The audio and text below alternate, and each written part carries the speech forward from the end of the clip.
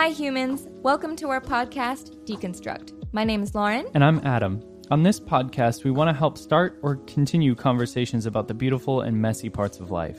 Although we both had a conservative upbringing, we've since grown out of a lot of our traditional ways of thinking. We're learning to deconstruct the religious lenses we once saw the world through, breaking down topics like purity culture, racism, and the patriarchy, while demystifying things like feminism, equality, and love. Stepping away from our evangelical church background, all the while leaning into God and moving forward in our faith. We'd love to hear your story. You can find us on Instagram at deconstruct.pod. Now, onto the episode.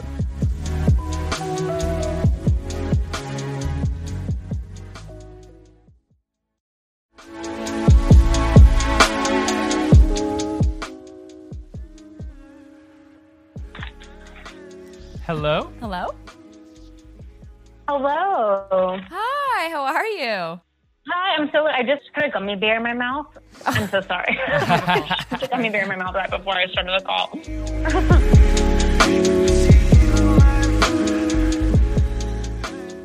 Hi, everybody. Welcome to the podcast. Today we have Madison Headland. She is a life coach, speaker, and worthiness mentor. She's centered on radical responsibility, resilience, and uncovering that authentic magic only you can bring to the table. She coaches ambitious and creative women as they reclaim their power and become the heroes of their own story. Madison, thanks so much for being on the podcast today. Thank you so much for having me. It actually is really fun hearing you speak the bio because I'm like, yes, that's what I love to do. Awesome. It's really fun to hear you say that back. Yeah, totally. And so go ahead and for maybe some listeners who don't know who you are, can you give us a little bit of your background? Absolutely. So, do you mind if I speak from personal and professional? Is that cool? Absolutely. Yeah. Because in my life, they're incredibly intertwined. Yes. Give us all that you want. We're here for it. So all of it. Perfect. I'm a life coach, worthiness mentor. And for those who are especially evangelical, I was very much on the track to I wanted to be a Beth Moore whenever I started in this industry. Are you guys familiar with Beth Moore? Oh, yes. Same here. So I first of all, before we even get into it, I resonate so much with a lot of your story from what I've read and been, seeing online and all of that and everything you put out. So yes, I definitely understand wanting to be the next Beth Moore. So go ahead, continue. Yeah.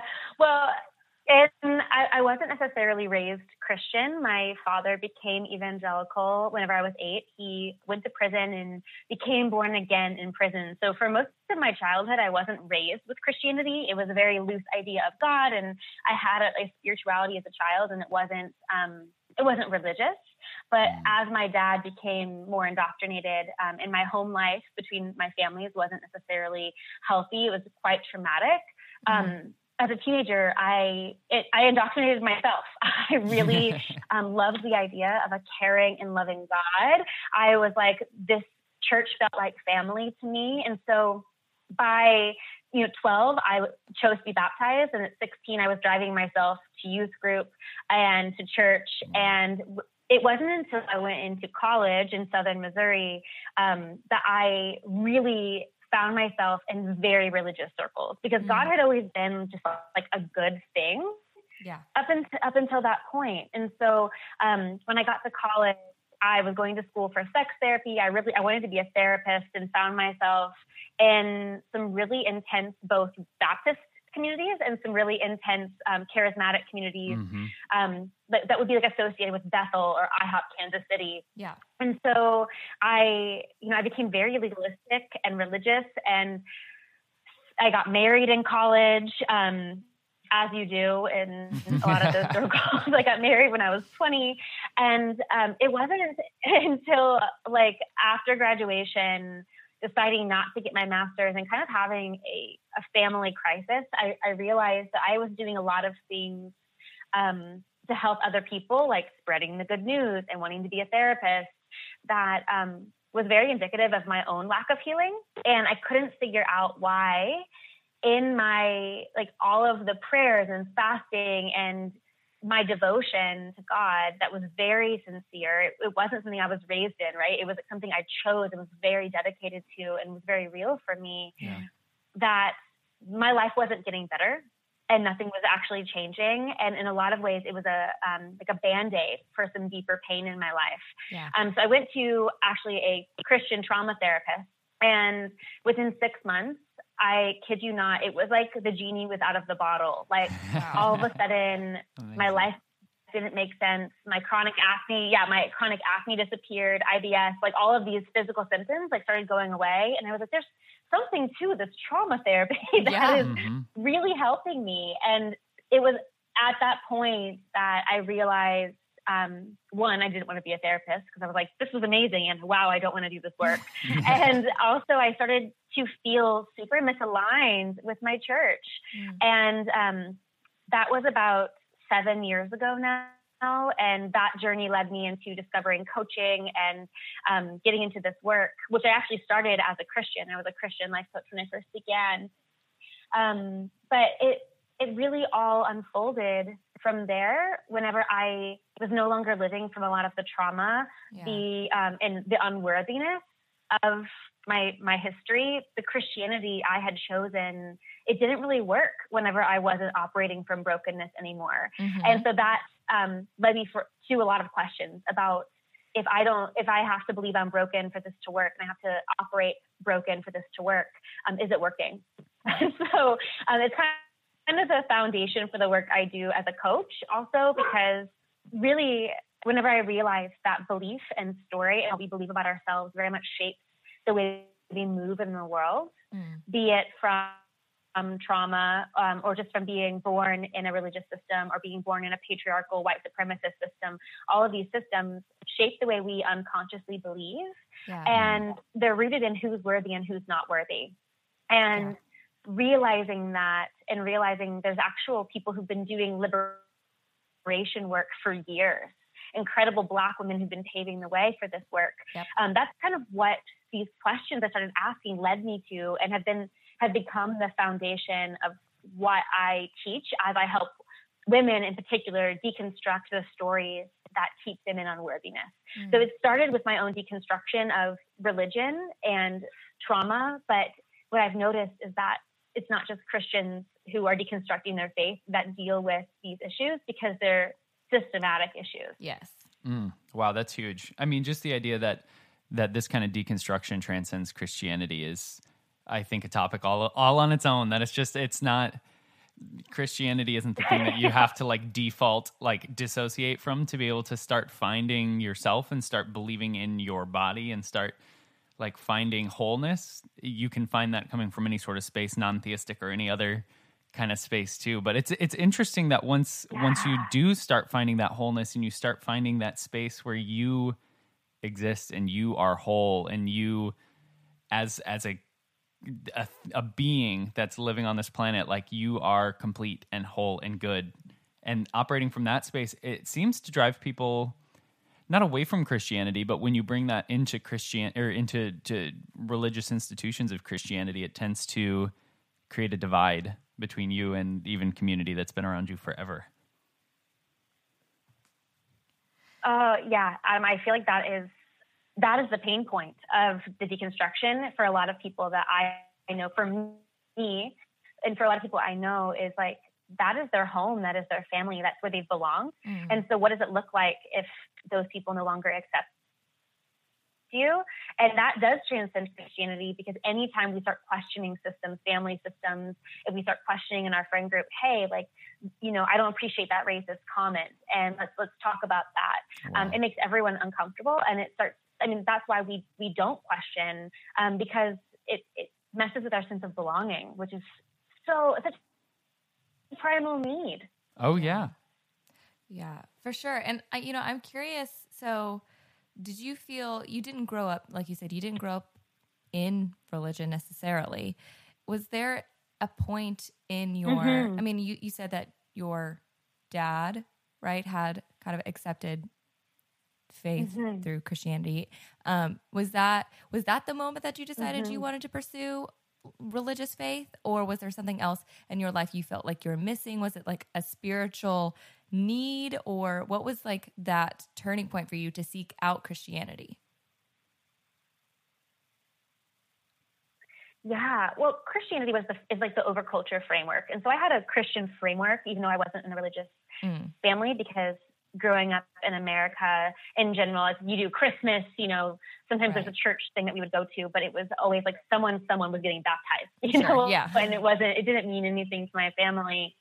And my father is actually quite radical in his beliefs. He's very Calvinist, and, take a scroll on his Facebook every now and then and get personally triggered by things that are on there.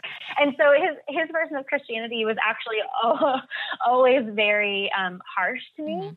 And as a child, I believed in God, and I felt like I had a relationship with God even before he became a Christian.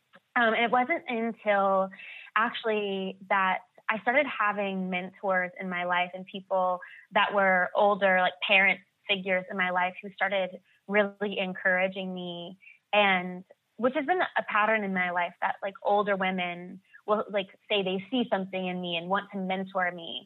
And I had a really difficult home life, and that felt really good to have someone see something in me that they wanted to invest in. Yeah. So I would form bonds with these people who would take me out to coffee and really invest in me. And I think I, in a lot of ways, had that stereotypical broken home that sometimes Christian demographics can target for needing that love. Yeah. And it was true. Like I really did need it. And I needed to feel like I belonged. I needed to feel like someone really cared for me. And through those people investing in me, really, I really felt the love of God. And so it also was very safe. I've spoken to some friends about whenever your home life is very traumatic, or like my father, for example, suffered from alcoholism, and finding Christ really saved him from that.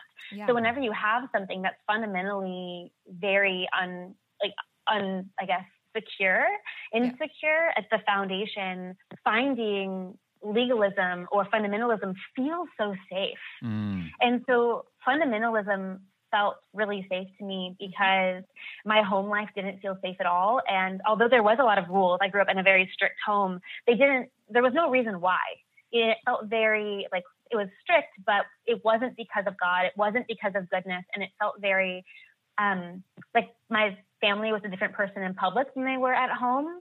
And in my child mind, in my teenage mind, I had interpreted, well, that's just because my parents aren't following God correctly. And if I dedicate my life to God in this path, that, these mentors are helping me invest in, that's where I will find security. That's where I will find love. And also because my home life was very abusive, God's love felt so kind. And I already believed I was broken because of so much of the abuse, that narrative wasn't much different than at home, except for there was someone who could still love me and like make up for my brokenness. Where at home, it was like nothing I did was enough. At church, I was so skilled at knowing how to play the rules, being the best.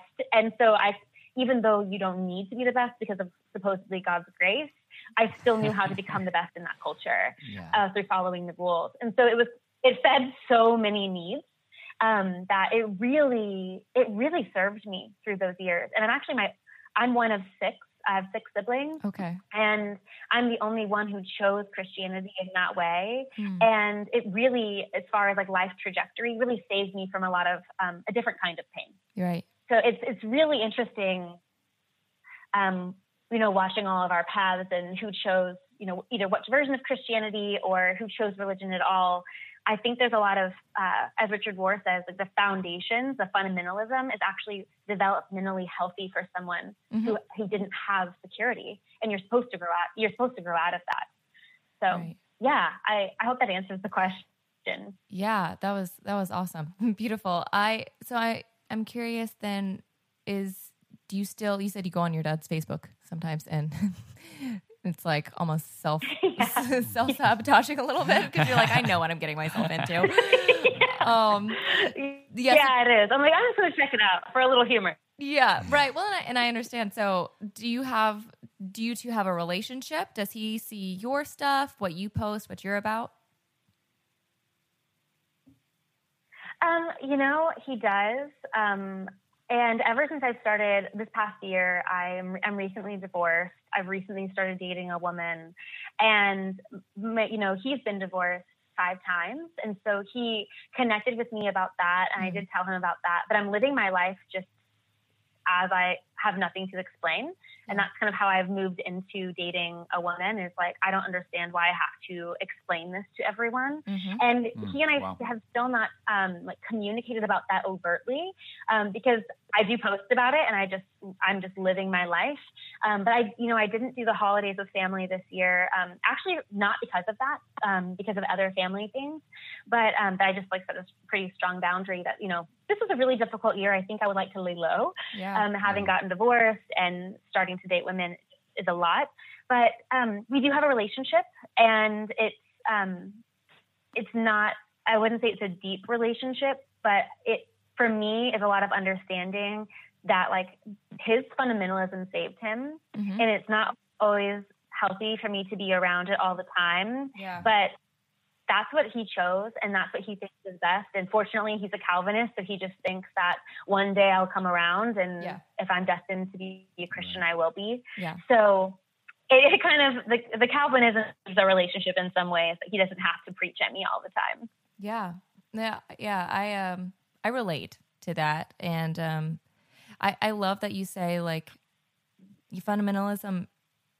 It healed him, it saved him, and that it's like you having space for people and where what is working for them, and not trying to. I think growing up in Christianity, there's this mentality of you have to go and save everybody and everything, and it's you kind of believe that my way is the best way, and you do things out of it's covered up and with love, right? You're saying things and you're calling on people to change or grow in your way because it's, you say it's because you love them, and you do love them, and we do love them. But because I personally relate to my parents are both, they're more towards that direction of Calvinism, and they kind of hoping and praying I return back to center, as they call it. And and I've just learned that my center is different than their center, and that's okay. Yeah. It's something that it's the only tricky thing is navigating whenever my nervous system is really dysregulated in his presence from the conversation, is okay, I can accept where he's at. And also I think Christmas is the year I'm going to sit out, and knowing how to, and I've mentioned this in random places before, and I don't know where I heard it. So if anyone knows who to credit this quote to, but there are 30-second, 30-minute, 3-day and 3-week people. And you just have to know how much time is healthy for you to spend with someone. Yep. And so I try to use that with my dad and with my family. If I am waiting for him to change in order for me to feel good about my life, I'm going to be waiting for a really long time. Mm-hmm. And I do know that he loves me, and that version of love looks very different than, what I hope it would look like.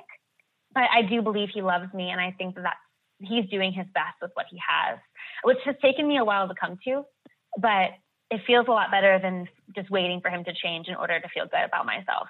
Well, I think that the key thing is establishing boundaries for yourself is the primary way from keeping yourself from imposing your own beliefs onto other people. Because once you can find that space where the only person that you can control is you, and you can start managing the people that are around you, that's huge. Because I think that's a lot of the struggle that I've seen, at least in conservative church, where it's just everybody wants to be available all the time, and everybody wants everybody around them to be in the same space as them, rather than sitting down and establishing boundaries for themselves. and making that decision ahead of time to save pieces of themselves for themselves. And that just frees up so much room for people to have and establish their own belief systems. Yeah. It's so funny, and I'm sure that both of you have seen this. And if you haven't, please correct me, but that a lot of people will leave Christianity and become evangelical for something else, and be like very black or white about something else. And so it's like, now it's veganism, or, now it's being an atheist, or whatever it becomes. It's still just as pushy as the evangelicalism was, and just as much of a trap. And I think that is why I try to keep myself in check about that. That I have been wrong before. I've been sincerely wrong before, and I'm probably sincerely wrong about something right now. So to like see everyone on their own path, that like, I don't know why their soul is here. I don't get to know that. That's between them and their higher power. So to continue and doing work around codependence with this, because I think evangelicalism like breathes codependence in us, that we're responsible for everyone's salvation for like all of eternity. That's a really big weight, a very big weight. So like shedding that codependence of like, I'm not responsible for anyone's journey. No one's responsible for mine. And like, I'm probably sincerely wrong about something right now, as I happened in the past. And thank goodness that people are patient with me. Yeah. Yeah, I love that. And something that I love about just the way you communicate is like, basically not taking life too seriously, whether it's like deconstruction too seriously or reconstruction, whatever verbiage you want to use. It's like you've posted and you've encouraged people about, I think there was like one post, I was going through your highlights, and you were like eating some sort of pie or something on a paper plate with a plastic fork. And you're like, yeah, and my nipples are showing through my shirt. It's like, and you're like, you know what? Like, calm down. Like, everybody just like calm down, live a little. And that's part of, even spirituality can get so serious. And that's never something I've really been drawn to, is the seriousness. Like, I've always been a very spiritual person. Like, from a very young age, I was very connected to a God presence, a light, whatever the energy was that, I was little, I didn't have the words for it, but I felt that connection. And so I was never really into the whole seriousness of it all. And that's something I love about you and the way you communicate, is that, some things are serious. Like, take trauma and take healing seriously, but at the same time, like, you got to learn when to let go and let life happen. Life is happening kind of for you and with you, not to you. I love that. Even doing yoga and things like that. If I can't like smile and laugh in the middle of it and everybody's just taking it too seriously, I can't deal with it. Like, my spiritual practices have to come with a little bit of joy. Yeah, well, honestly, deconstruction and, dealing with trauma, maybe they're synonymous for some people, maybe they're not. Like, they're heavy. Like, with my friend Kylie, I don't know if you guys have heard of Kylie Macbeth, but she and I were talking about deconstruction recently. And I was talking about how in like fundamentalism, or your belief system, is your root chakra. It is your foundation. And to take away something that's like your foundation is to like rock your entire identity. And your foundation rocks everything above it. And so when you're deconstructing, be it, something that happened to you in childhood or just your belief system in general, it rocks your entire life. It like really messes with your identity. And if you don't have lightness or joy, it is really hard. It is so hard, like almost like despair hard, like falling into like, what's the point? And that's existential crisis is real. I work with a lot of people through my programs that they're doing this. And about week 4, there's this despair of like, how do I get out of it? And it actually, for a lot of people, feels like they're not allowed to have joy and they're not allowed to take themselves like lightly or laugh at themselves. And one of my favorite mentors, her name's Janet. She just was, every time I come to her with something that's like really hard, and she's just like, nothing serious is going on here. Like, get over it. That's and it's so contrary to like what is trauma informed. Yeah.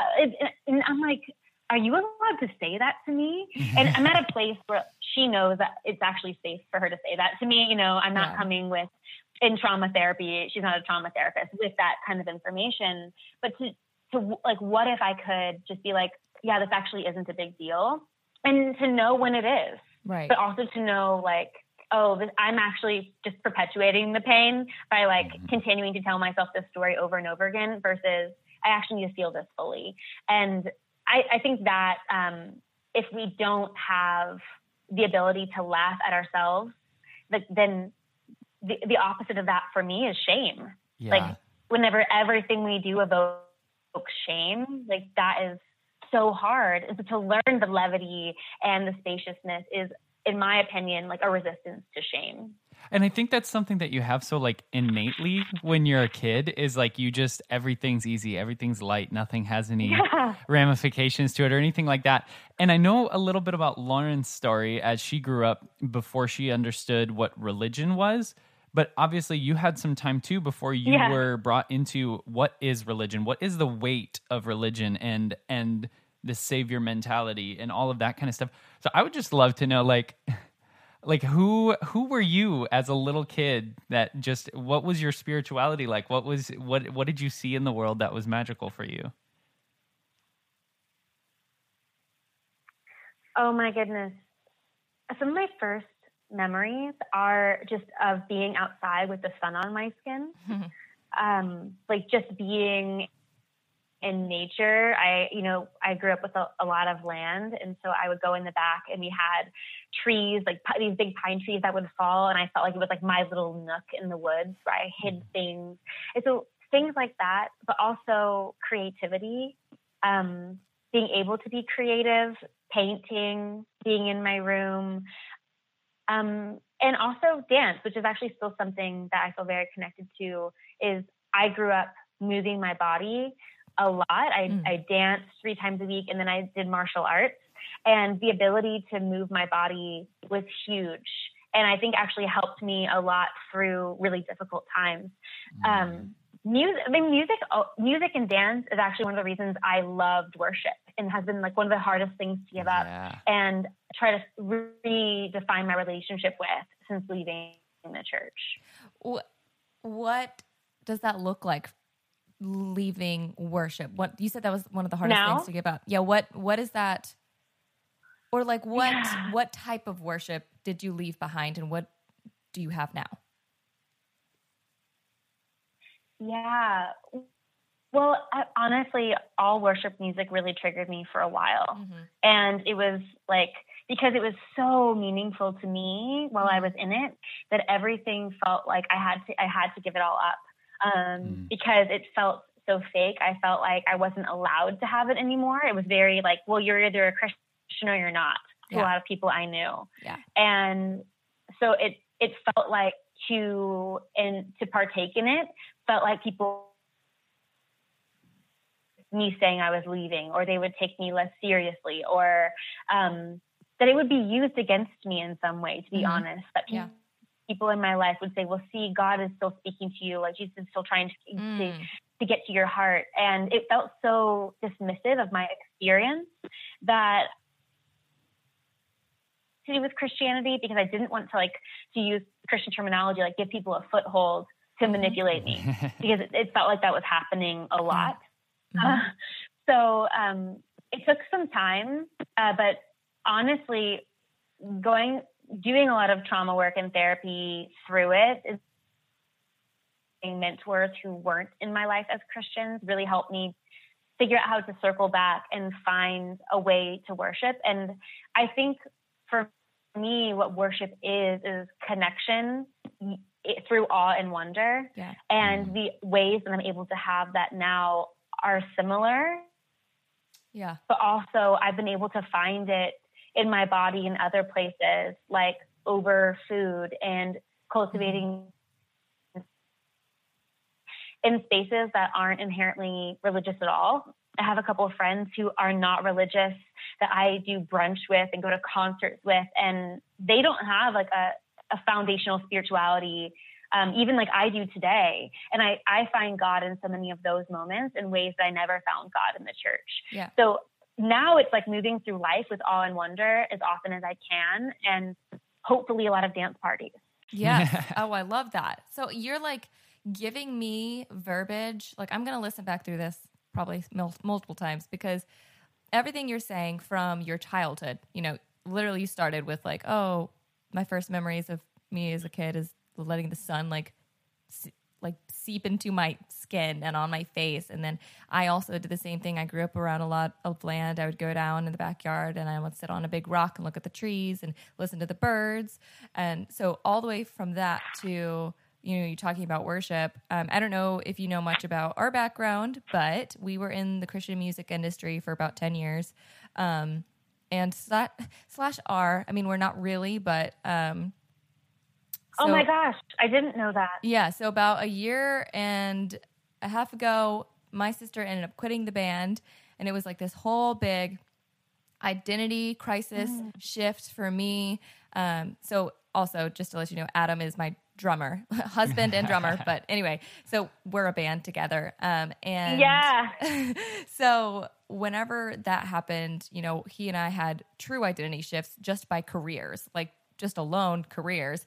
And then everything that we were, touring artists and touring musicians. But then also it was the first time I wasn't engulfed in Christian culture, and really had and felt like I had a choice. And a lot of my our deconstruction came from, you know, beginning of our relationship. I realized that I was meant to be happy. I fell in love with Adam, and I was like, oh my gosh, love is amazing. Love is love. And I just like, it changed my whole, like, I don't know, my outlook on life. I was finally first time ever happy. And then once my sister quit the band, I was like, oh my gosh, now I'm not in this community anymore. So it even like further developed my deconstruction. So anyway, I say all that because, you know, it's been about, like I said, a year and a half now since then, but last year we won a Juno Award for our album.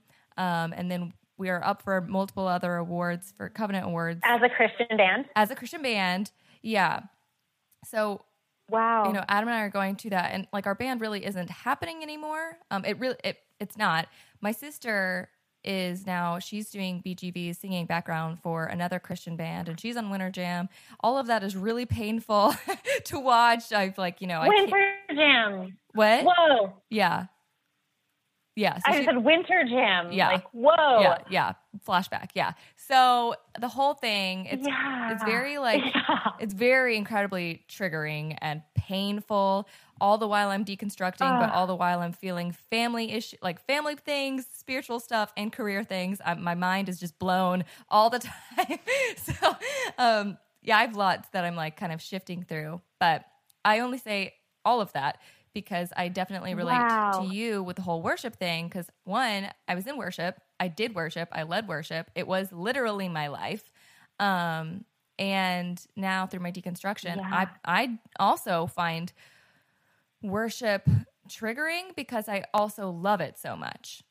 And it's like this, like worship as in... Yeah, it's so meaningful. Yeah, it's so meaningful. It's like, and I, you know, when we say worship, we mean like the Christian songs. Like, because now, you know, I'm definitely under the idea that worship is anything that, yeah, like you said, connection. But whenever I'm saying worship now, I'm talking about the Christian music.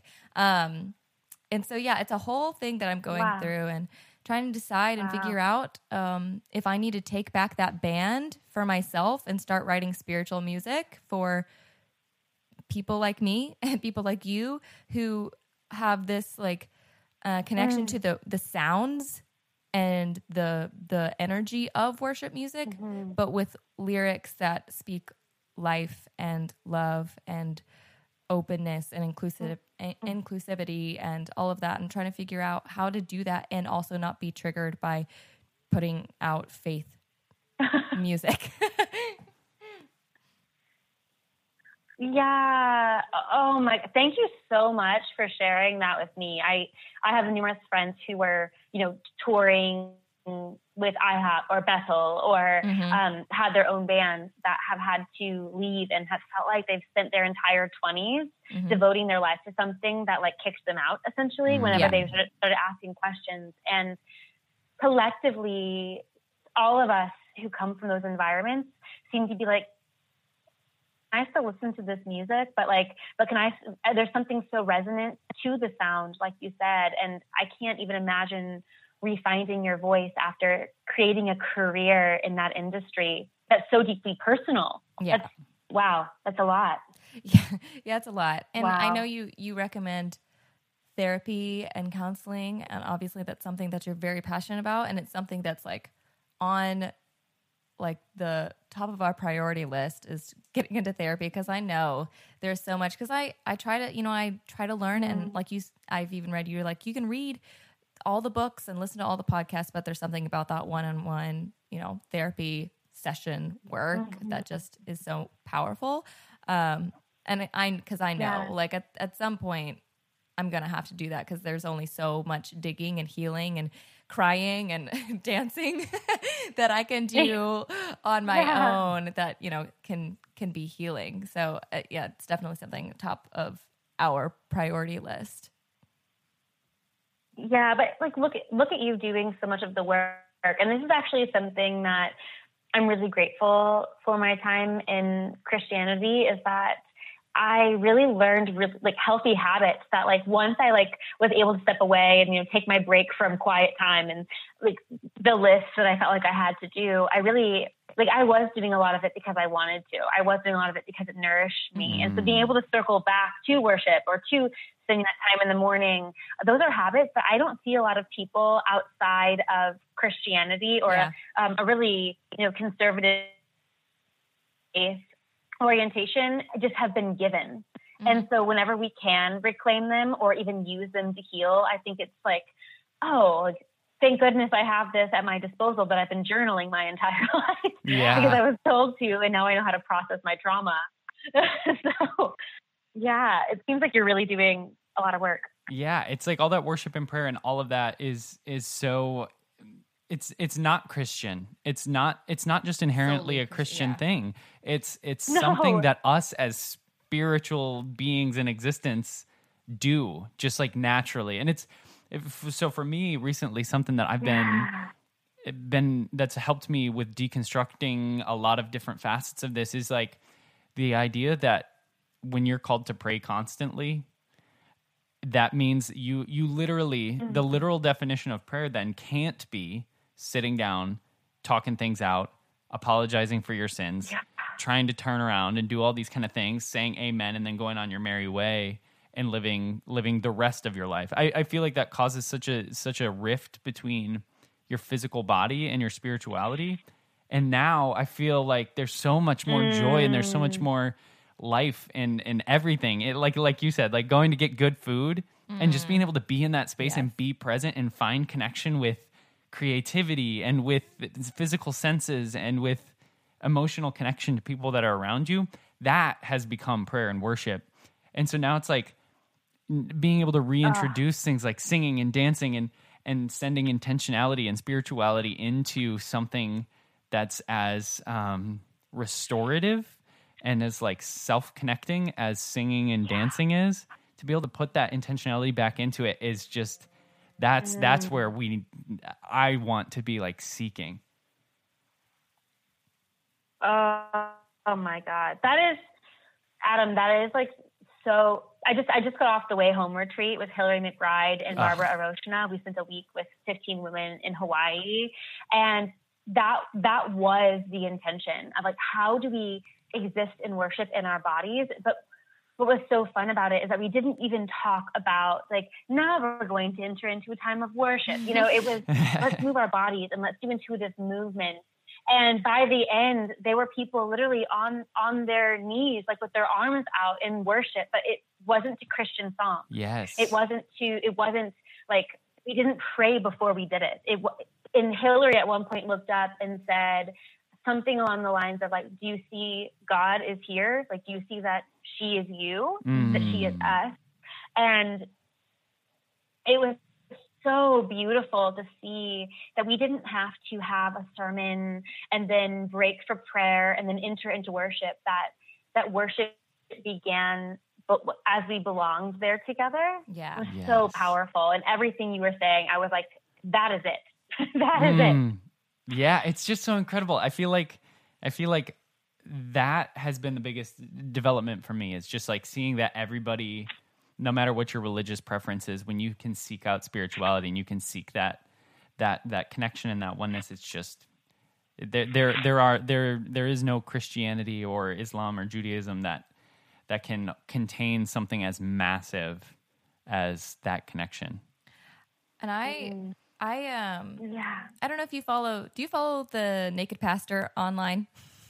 He's on Instagram. He makes like, I know of Naked Pastor. Okay. I don't think I follow him, but I know I've him. Heard of him. Yeah, sure. Well, we had him on our podcast last season, and something that I believe it was him. I was looking at Adam. I was like, was it him? I believe he said that now he says that he's like, okay, yes. When people ask, he's like, yes, I'm a Christian, but there's a Christian in me, but there's also an atheist in me. There's also a Buddhist in me. I am all of those things. I have bits of those in me. So like the answer is yes.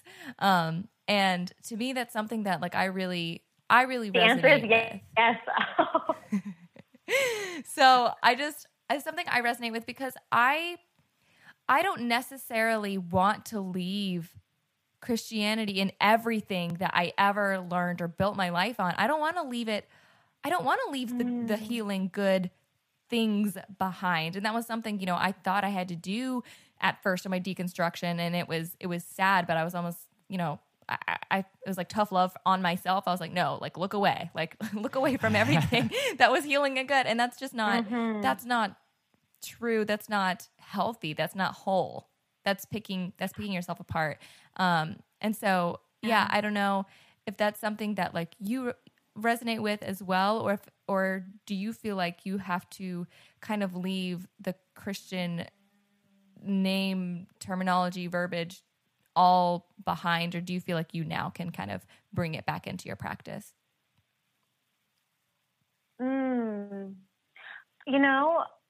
I don't identify as Christian, and it's actually been something that, because I don't care if Jesus rose from the dead or not. Like, I literally do not think it matters to live a resurrected life.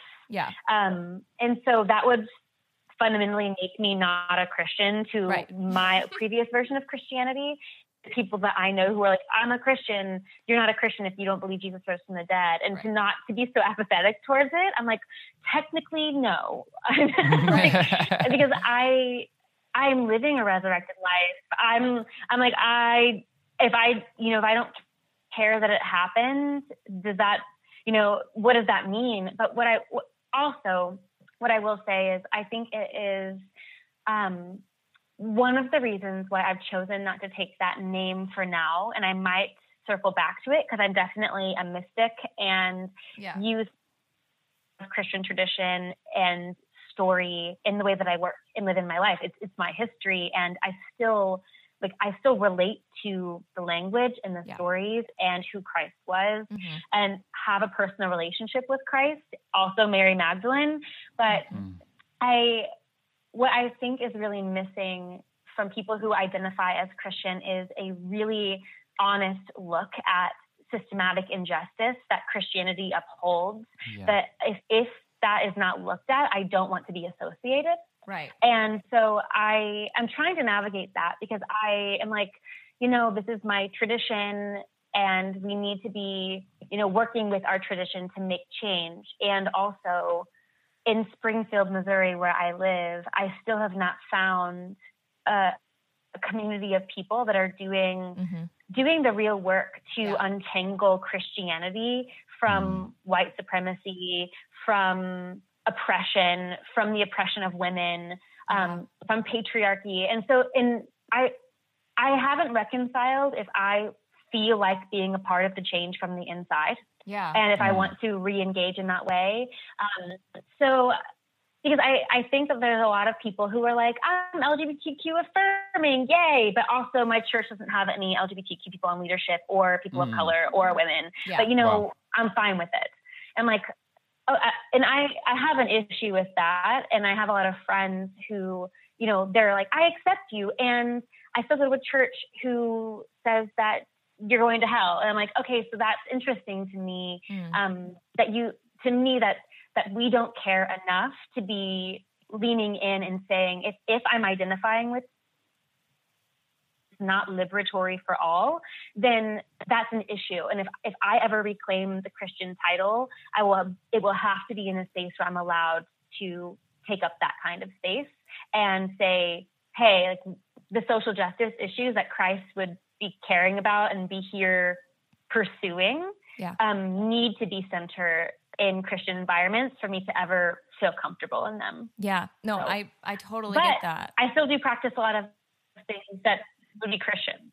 Yeah, I totally understand. I was definitely on the hunt for a community like that. I'm an introvert, and so I like have to seek out people, or else I'll just be in my house all the time and never leave.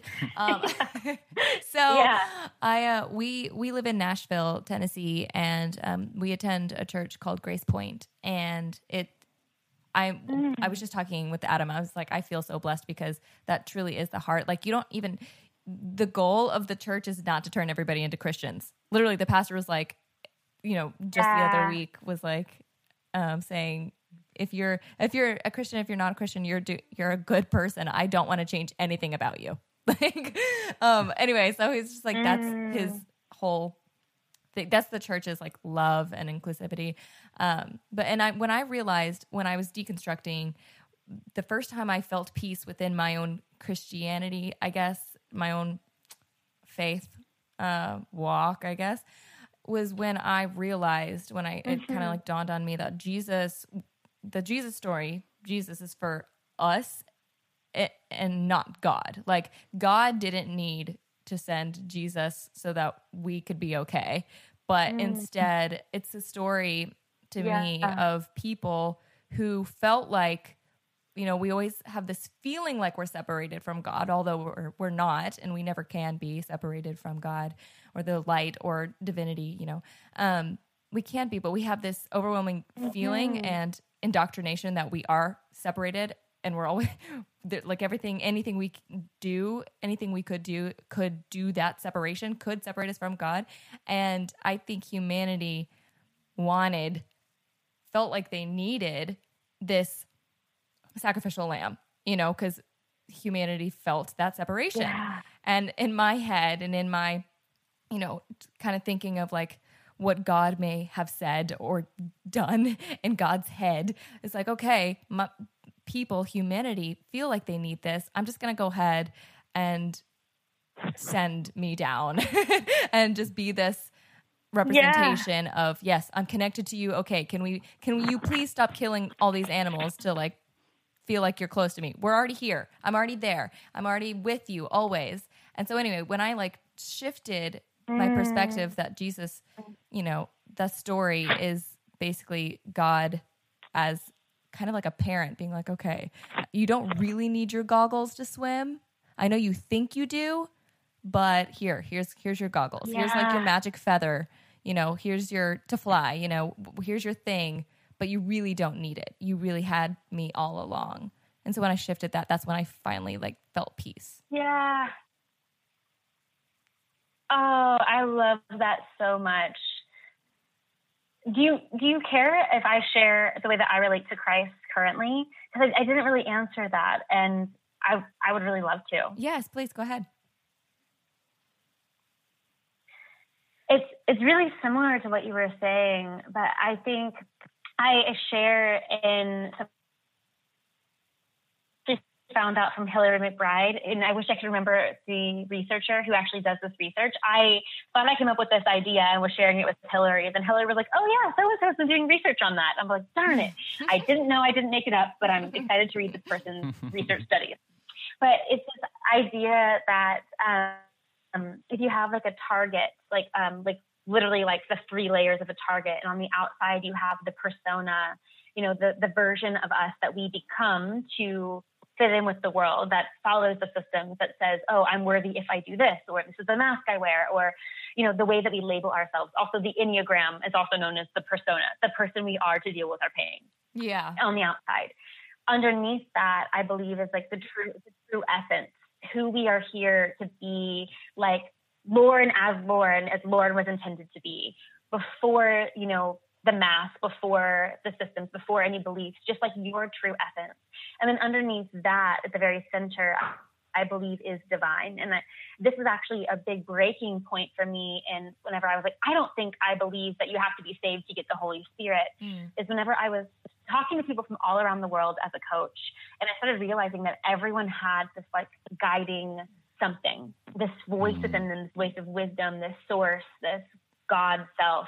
And I was like, this is interesting. I'm talking to people who are witches, and I'm talking to people who are atheists, and I'm talking to people who don't care about spirituality. And everyone seems to have this thing that I thought was the Holy Spirit. And so I believe that at the very core of all of us, that we are divine, as expressed as, so like the center of it would be divine as expressed as next layer, who you are, and then shows up in the world as a human through all the things we've been through as the persona. But all of them are us, also the ego is us. But what I believe is that Christ is just a person who realized who he was, and is the example of a person living in alignment with their true essence and divine self. He just was like, I am a son of God, and I actually believe that we're all children of God, but we have to like actually go back within, peeling back the layers of the persona and realizing we're here to be us. We're here because we're supposed to be here. We don't need to be saved from being here. That God already was here, like you said. Like there's no one we need to, like no one to save. It's saving ourselves is going in and realizing what I believe Christ realized is that he was God as expressed as Jesus. Right. And I think it was a miracle in that he actually lived in that in a way that so many of us had difficulty doing, for whatever reason, so many reasons. But I think that journey home is the journey back to the divine self, and realizing that like the human self is also a part of it. Wow, that is so awesome. I'm really going to listen to this episode so much and just like let it sink in, because that's beautiful. Like seriously, I love that. I don't even have any words, Adam. I mean, it's just so incredible to shift that mentality of it being like this thing where like it's instead of being a sacrifice and instead of being self-deprecating or what have you, it's a story of finding that descendant faith rather than the ascendant faith that separates. It's finding that faith where you believe in the God that's within you, and that's just so beautiful. I love that. When did that happen for you? Like what was that? What was the turning point for you? I guess like. Oh, go ahead. When did you discover that? Like who taught you that? How did that happen for you? Was that just a moment in your meditation that you just kind of realized? For me, my story of like, how I kind of pictured the whole Jesus story really happened randomly. I was just living my life. So was it like that for you, or did you was it this long process? I really think it wasn't like a moment that I was like, I think this is the case. I was working with a lot of people as a coach during my deconstruction, and I'm really curious. I read a lot of books. I was studying psychology. I studied psychology in school. So I had a history of like, okay, people say the ego is this, and then Christianity says the flesh, and the ego and the flesh the same. And so just a lot of contemplation on human behavior, a lot of contemplation on how trauma manifests. In my story, I was called out a lot by male church leaders that I was, too much, or talking too much, or telling too many stories and being disruptive. And in all reality, I was, and it wasn't it wasn't just they didn't want a woman to lead, because a lot of people would be like, they didn't want me to lead. Like, no, the reality was I was highly traumatized And my trauma response was anxious talking in a way that took up a lot of space but never got anywhere. And so it was like truly a cry for help. And when I understand how the nervous system works and how the nervous system can get activated in numerous different ways, it doesn't always look like shutting down, and sometimes stays like hyperactive. Yeah. I started to realize that a lot of the ways I had been called out for sin was actually a trauma response, which gave me so much self-compassion and also made me question what we believe about sin, what we believe about evil, and at what point are we disconnected from ourselves. And so if you can visualize, and I was also waiting tables during my deconstruction, doing my business. And so I asked a lot of questions to strangers that were highly inappropriate. Like, I would ask my tables, like, do you believe in evil? And if so, what is your experience of evil then? And, you know, obviously this isn't a funded research study. This is me at Houlihan's restaurant conducting my own research, that most people experienced evil as something happening to them that they didn't want. The people who believed in evil, it felt like lack of agency, being out of control. It didn't feel like a demon. So I just started asking people a lot of questions, and luckily my job is asking a lot of questions and realizing that there's something that happens in trauma and something that happens through socialization that disconnects us from our true self and tells us that we're bad and wrong. And so we start behaving as such, or we get stuck on loop in ways that actually don't serve us. And then we call it sin, we call it acting out, or we think drinking problems is because someone's sinful when really. And it gave me so much more compassion towards myself and made me prompt the question of, what if we weren't living from the trauma as a collective? What if we weren't living from unworthiness as a collective? Yeah. And so eventually I got to this idea that I thought I made up and apparently didn't, which is such a bummer. But I'll have to look in my journal and see who Hillary said made this something similar up, at least. Wow. And I actually wanted to touch on something that Adam said, and I forget, I wrote it down because I wanted to remember that, like, God with us is also God within us. But like Jesus came to remind us that God is with and within us. And my view of the death is the death of the ego, the death of the stories, the death of the persona, of the false self, and the resurrection of what's more true. So, which in therapy and just on this journey, I feel like as I peel back the layers of realizing something isn't me, or I was living from a mask, it really feels like a death. Like that's why deconstructing, like, we have to have the lightness, because it's like death is a death, and that brings up so much grief. Even if you're being resurrected to a new life, that's scary. Because you still have things you left behind. Yeah, and also being your true self in a world that might not see your true self as worthy is terrifying. Yeah. Well, this has been like so healing, just having this conversation with you, which, you know what, I kind of knew it would. Like, I knew ahead of time, which is why I was so excited and nervous to talk with you, because I just was like, okay, I feel like there's going to be things that I discover. Either I'm going to say, she's going to say, he's going to say, somebody's going to do something, and it's going to be really healing. And I'm sure there's going to be listeners who feel the same way. And we would just want to thank you so much for saying yes, and we're honored that you would be on this episode. You have such a beautiful soul. Oh, thank you so much. This has been so much fun. It's my favorite thing to riff on, and you guys are just so much fun. Thank you so much for having me. Absolutely. Well, have a great day, and thank you all for listening. We love you guys. Until next time. Bye. Bye.